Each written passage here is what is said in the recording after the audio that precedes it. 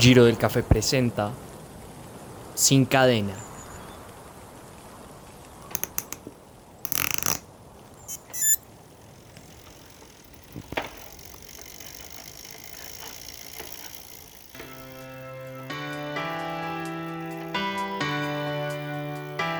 Yo sé que estás ahí,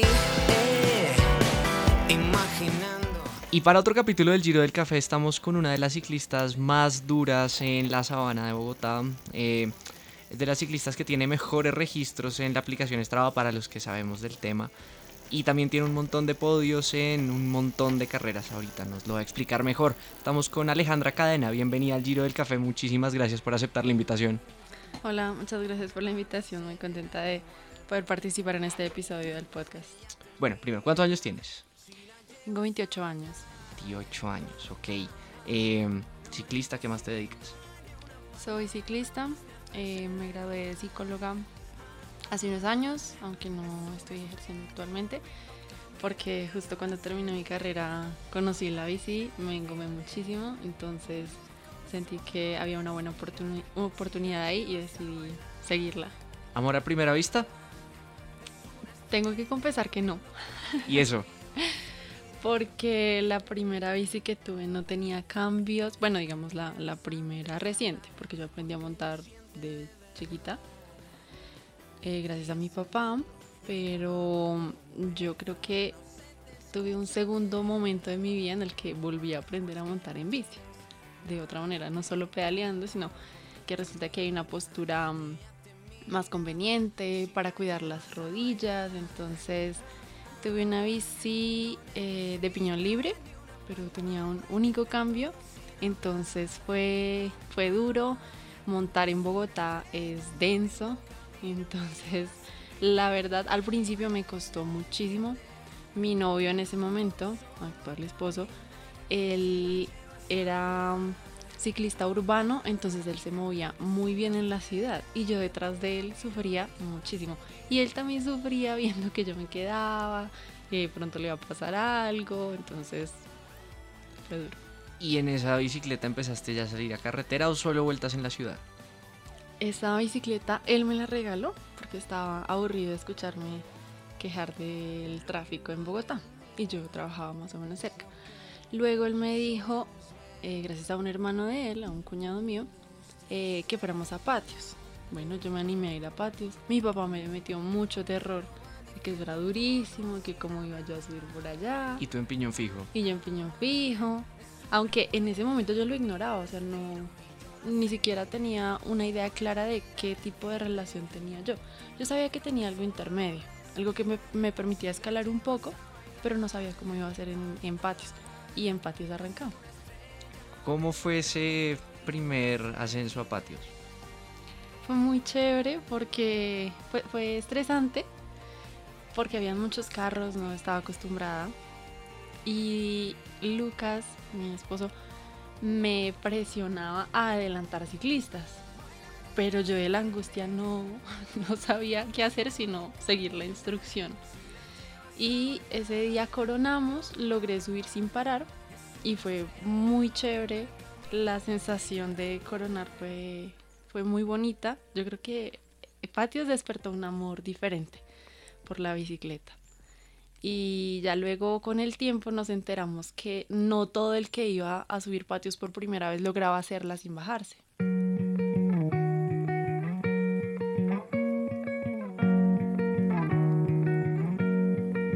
Yo conozco su cara y conozco su alma. ¿Y en qué punto tú llegaste y dijiste como, esto es lo mío, hagámosle la inversión a una bici de carretera, de ruta? Bueno, creo que la decisión no la tomé yo, la tomó Lucas. Ok. Él dijo, bueno, hay que, como hemos estado saliendo a patios, a Sopó, hicimos una vuelta a la sabana en esas bicis, él dijo, es momento de comprar bici de ruta. Y yo le decía, pero ¿para qué? Si ya tenemos bici, o sea, no sé. De hecho, yo dije, no, ¿qué tal yo me vuelva floja por tener cambios? Pensaba en ese momento. Y él dijo, no, o sea, él tenía todo el impulso, las compró, bicis de aluminio muy bonitas.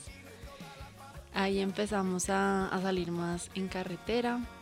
y a conocer amigos, hacer amigos. Entonces, también tener otras personas con las que compartes el gusto hace que crezca la motivación.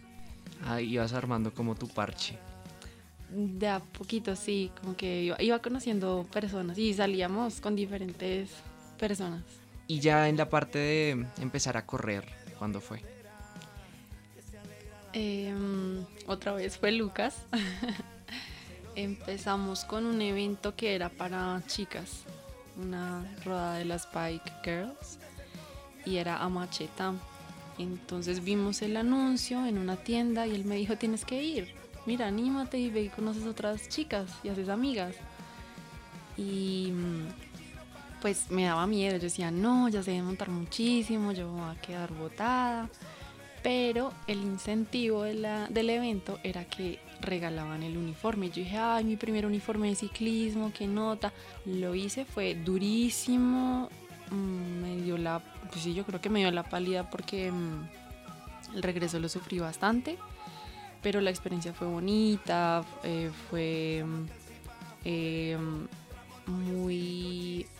o sea, fue una gran motivación ver a tantas mujeres ese día. Y eso que se fue hace muchos años.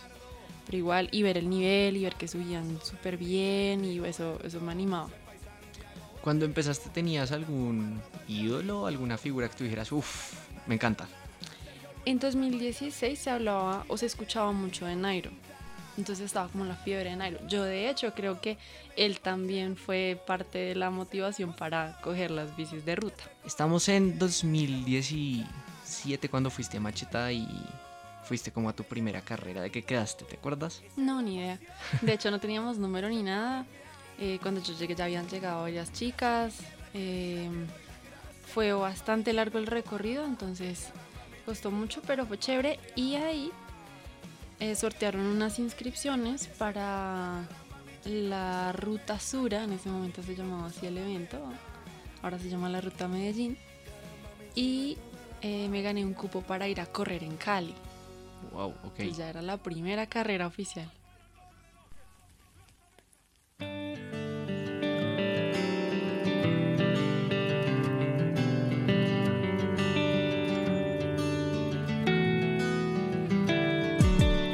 Cada vez que yo me voy, llevo a un lado de... ¿Cuál es la primera carrera que ganas?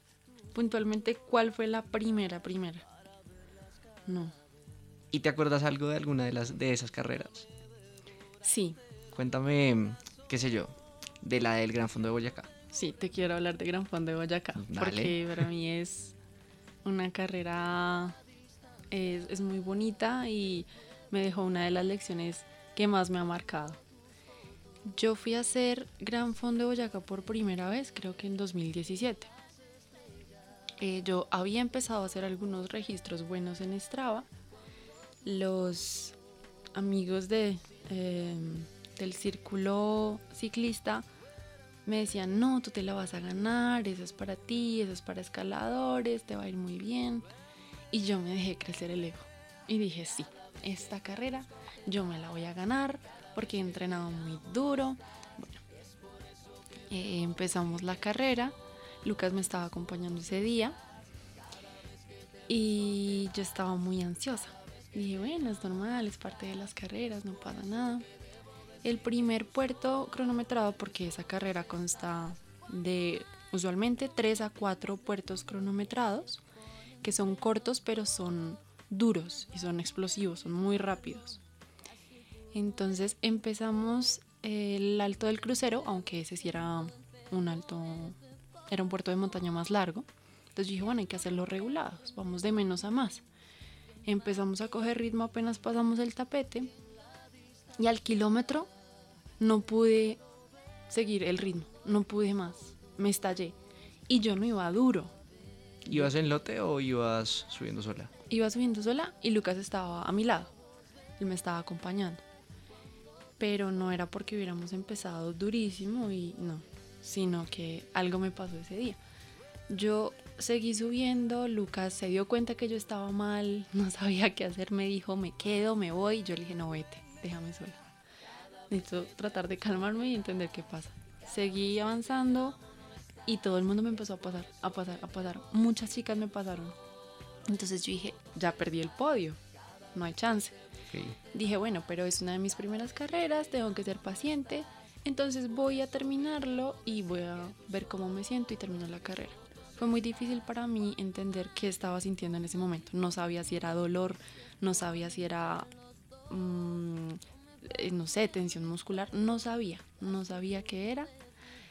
Sí vi en un ciclo computador que tenía que mis pulsaciones estaban muy altas y yo dije, de pronto está dañado el ciclo computador, pero yo me estaba sintiendo muy mal. Llegamos al crucero, yo dije, necesito sentarme, tomarme algo, comer algo. Comí, descansé un buen rato y miraba mis pulsaciones y ya las sentía y decía, no, tengo taquicardia, algo me está pasando. Entonces en ese momento decidí desistir la carrera. No pude ni terminar la carrera que yo dije que me iba a ganar. O sea, hiciste el primer puerto, el crucero. Con mucho sufrimiento. ¿Y cómo das el cambio para ganar en 2018? Bueno, la lección importante de esa carrera fue, sí, es muy bacano tener expectativas, querer ganar una carrera, pero no darlo por hecho. Ajá. Yo creo que fue una lección de humildad. Entonces yo jamás he vuelto a ninguna carrera diciendo que me la voy a ganar. ¿Sí? Yo voy a las carreras diciendo que la voy a dar toda, que voy a dar lo mejor de mí y ya. Y si es suficiente para el podio, chévere. Si no, bueno, lo volvemos a intentar. Y ya en 2018 volví con la zozobra de, esta carrera no la había ni podido terminar la primera vez. Entonces queda uno con una sensación, como con una psicosis de, ¿será que yo tengo algo con esta carrera? Bueno, no importa, vamos a hacerla. Esa vez también me acompañó Lucas. Hicimos, este año no me acuerdo si fueron 3 o 4 puertos. Y al final estábamos solo esperando los resultados porque nos enterábamos hasta que saliera el listado. Como Claro. son cronometrados y cada quien lo puede hacer en el orden. O bueno, no en el orden que uno quiera, sino en el A la hora tiempo que o uno el quiera. momento que uno quiera. Exacto. Entonces ya fue al final y ya escuché mi nombre y me llamaron. Entonces fue genial. Y ese año gané por primera vez Gran Fondo de Boyacá. ¿Y ese gran fondo, te acuerdas por dónde era? ¿Te acuerdas por qué puerto subió? Sé que hice Tobacía Ujú. y el Cogollo. Cogollo. El Cogollo está todos los años. We're born in a blessed and a generous land. And that's why we want to share with you all. Uno, enjoy.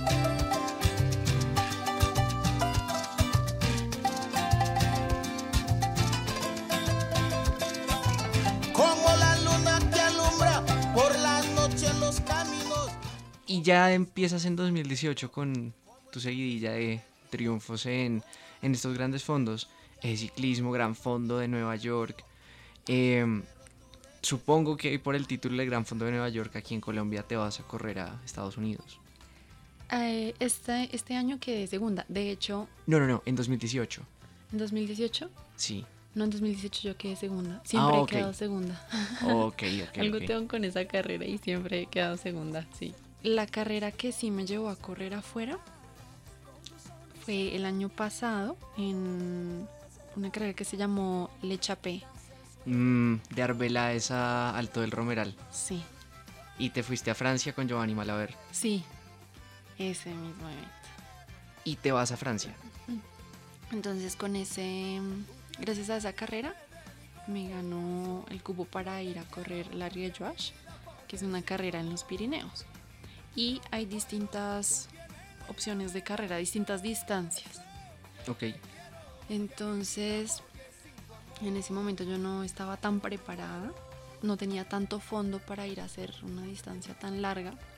Lo hablé con algunos amigos que son parte del proceso, con quienes consulto mis carreras, y me decían, Ale, tú deberías ir a hacerte una distancia media y vas y le apuntas a ganar. Y yo decía, bueno, pues lo difícil que es cruzar al otro lado para ir a quedarme con la mitad, bueno, no la mitad, como con un 80% del recorrido. Yo dije, no, quiero ir a hacer el recorrido más largo y no importa si no hay buen resultado. Lo asumí como mi premio, ya me lo gané. Ya con Le Chapé me gané el paso al otro lado a ir a montar en bici en Francia. Qué delicia, entonces quiero ir a hacer la distancia completa, al menos por conocer. ¿Y contra quién competías? Ese año corrí contra la hermana de la campeona mundial de MTV. Wow, Sí, ni más ni menos. sí. No, y ella ganó y ganó con toda. Le fue muy bien en esa carrera. Fueron 178 kilómetros con 4.800 de desnivel. Muy diferente correr en Europa. Sí, sí, las bajadas cambian un montón, entonces me sentí bastante insegura. Las bajadas acá me cuestan. Pero tú las carreras que has ganado, digamos, porque tú también tienes en el palmarés Giro de Rigo. Y Sí, tengo entendido que el Giro de Rigo es punto a punto. uy, sí, es muy salvaje. Y ahí tienes que tener en cuenta bajadas, plano y Sí. todo. Sí, Entonces no es que te vaya tan mal bajando. sí, creo que me defiendo. Hay corredoras que seguro pueden hacer la diferencia en la bajada, pero sí, la idea es no perder todo el trabajo de la montaña por estar frenando mucho en la bajada. Entonces, lo intento y la adrenalina también hace lo suyo, hace su trabajo. Alejandra, ¿tú entrenas con números, con potenciómetro, con frecuencia o con...? Estuve entrenando mucho tiempo con frecuencia Ajá. cardíaca porque no tenía potenciómetro, y cuando cambié a potenciómetro ya hasta dejé de usar la banda. Hay un amigo que se llama Kevin y él es entrenador. Entonces él también fue decisivo en todo el proceso, porque gracias a él empezamos a entender que, por ejemplo, para hacer una carrera la semana anterior tú estás descargando, no estás apretando y dando leña, sino ya estás descansando y te estás preparando para la leña de la carrera. Ok. Alejandra, tú eres la reina literalmente en Strava en muchísimos segmentos. Tienes un top en patios, tienes un top en lo que es cuchilla. Y lo que estoy viendo, tienes un com en lo que es tablazo, canicas y verjón. Hasta el 11, ¿cierto? ¿O me equivoco? Del 11 ya dudé porque hace poquito en Pájara Reis ahí se movieron un poquito los tiempos, entonces bueno, no sé ahí cómo que. De hecho no tengo un registro claro de en donde tengo de pronto coronitas. ¿Cuál es el tiempo que tú dices como, uff, es donde me siento como más orgullosa? Yo creo que de Choachí me siento muy orgullosa y se me viene a la cabeza porque es algo reciente. Hace poquito participé de la Pájara Race y fue una carrera que no quería terminar. Este año llovió de lo lindo, lo que tú Este quieras. año, desde que estábamos en los corrales esperando la salida. Ok. Entonces fue un clima hostil, bajar por la 26. No, de hecho me sentí muy mal, estaba muy nerviosa y preferí ser cautelosa y quedarme atrás. Sabía que iba a perder tiempo, pero pues no, sentía que no podía. Entonces ya subiendo el verjón, antes de subir el verjón, mi esposo se cayó, fue horrible verlo caer. ¿Se cayó subiendo? Antes de empezar a subir, pasando unos reductores, estaba muy resbaloso, se cayó. Y como eso es carrera lanzada, pues no hay forma de que uno frene. Pues yo sí frené. Él me vio y me dijo, no frenes, tienes que seguir. Y yo, Dios, bueno, si me está hablando está bien, está consciente, entonces vamos. Y empecé a subir el verjón, pero sentí que las piernas no me respondían. Estaba pendiente de mis vatios y yo dije, no, estos no son mis vatios. Subiendo, y sentía que las piernas, pero no me daban. Entonces dije, bueno, si él se cayó, hay posibilidades de que algo se haya podido dañar en la bicicleta. Entonces, nada, hay que terminar la carrera, por lo menos para apuntarle a algún premio y poder ayudarle a él a arreglar su bicicleta. Pues sin saber qué había pasado. Esa fue como la motivación. Pero no, subiendo el verjón me sentí mal, llegué arriba y yo dije, no, estoy teniendo malas sensaciones, no vale la pena bajar a Choachí porque yo creo que ya el podio no lo voy a lograr, entonces ya mejor me bajo y miro cómo está él y ya.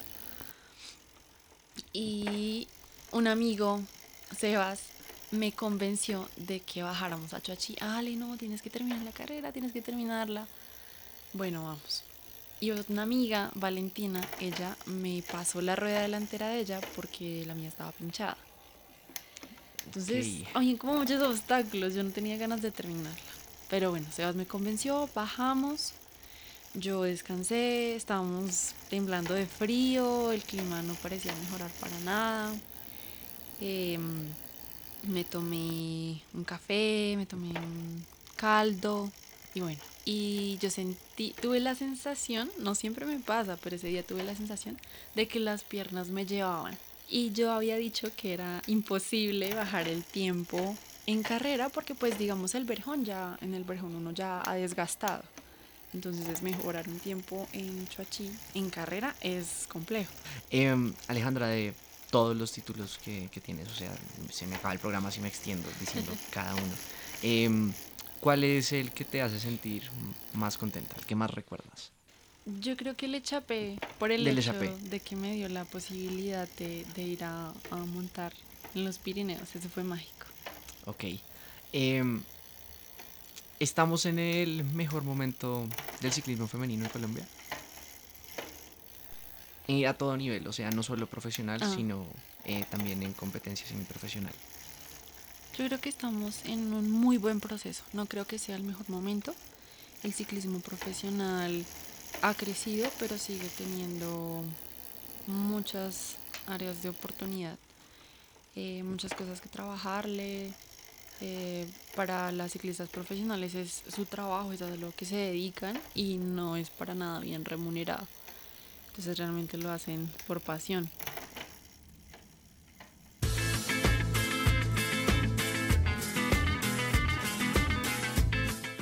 ¿No has pensado en dar el salto al profesionalismo? Me lo he preguntado muchas veces. Creo que es de las cosas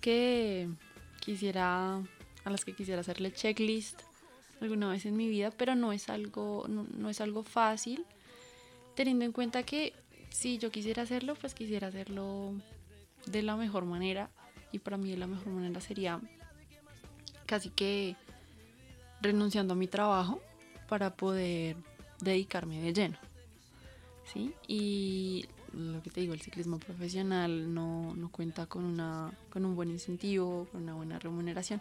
Entonces es difícil porque yo amo el ciclismo, pero el ciclismo no es lo único que hay en mi vida, ¿sí? Yo también tengo otros proyectos personales, tengo otros sueños. Entonces siento que no quiero renunciar a ellos por el ciclismo. Te voy a corchar con esta. ¿Estás en el mejor momento de tu vida? A todo nivel. Profesional, personal, de proyectos. Espero que no. Espero que sigan viniendo cosas muy buenas. Me siento en un momento muy chévere. Siento que he logrado muy buena experiencia en estos 8, casi 9 años de estar pedaleando. Siento que todavía tengo muchas cosas para aprender, mucha técnica por mejorar. Pero sí siento que que la experiencia ha hecho lo suyo. Dime un sueño a corto y a largo plazo.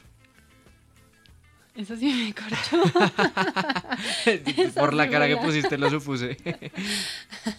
Sueño a corto plazo, volver a Europa, ya sea a participar en otra carrera de ciclismo, a montar en bici o a conocer. A todos en Colombia, los que montamos bici, yo creo que nos identifica un puerto de montaña. ¿Cuál te Ajá. identifica a ti? El codito, Ok, el patio de la casa. el patio de la casa, el entrenadero que, pues, sí, por ser patio de casa, que más disfruto, me gusta, es súper cortico, pero es muy lindo. No más de vida yo. A Dios le pido que si me muero sea de amor y si me enamoro. Alejandra, en el Giro del Café tenemos como una dinámica para cerrar los programas. Yo te pregunto algo y tú me respondes con una palabra. ¿Listo? Ok. No te voy a corchar, no te preocupes. Ok. A ver, un ídolo, Marian Vos, una persona, Lucas Cortés, un lugar, Chachi, una carrera amateur, Gran Fondo de Boyacá, una carrera World Tour, Giro de Italia, una clásica, París-Roubaix, un título, de los tuyos. Giro de Rigo. No, pues Alejandra, muchísimas gracias por haber pasado acá por el Giro del Café. Un placer tenerte acá y poder conocer también un poquito de tu historia de vida. Muy contenta de poder estar en este espacio. Te agradezco de nuevo la invitación. Que no sea la última. Después vengo a responder las preguntas pendientes. Yo a Dios le pido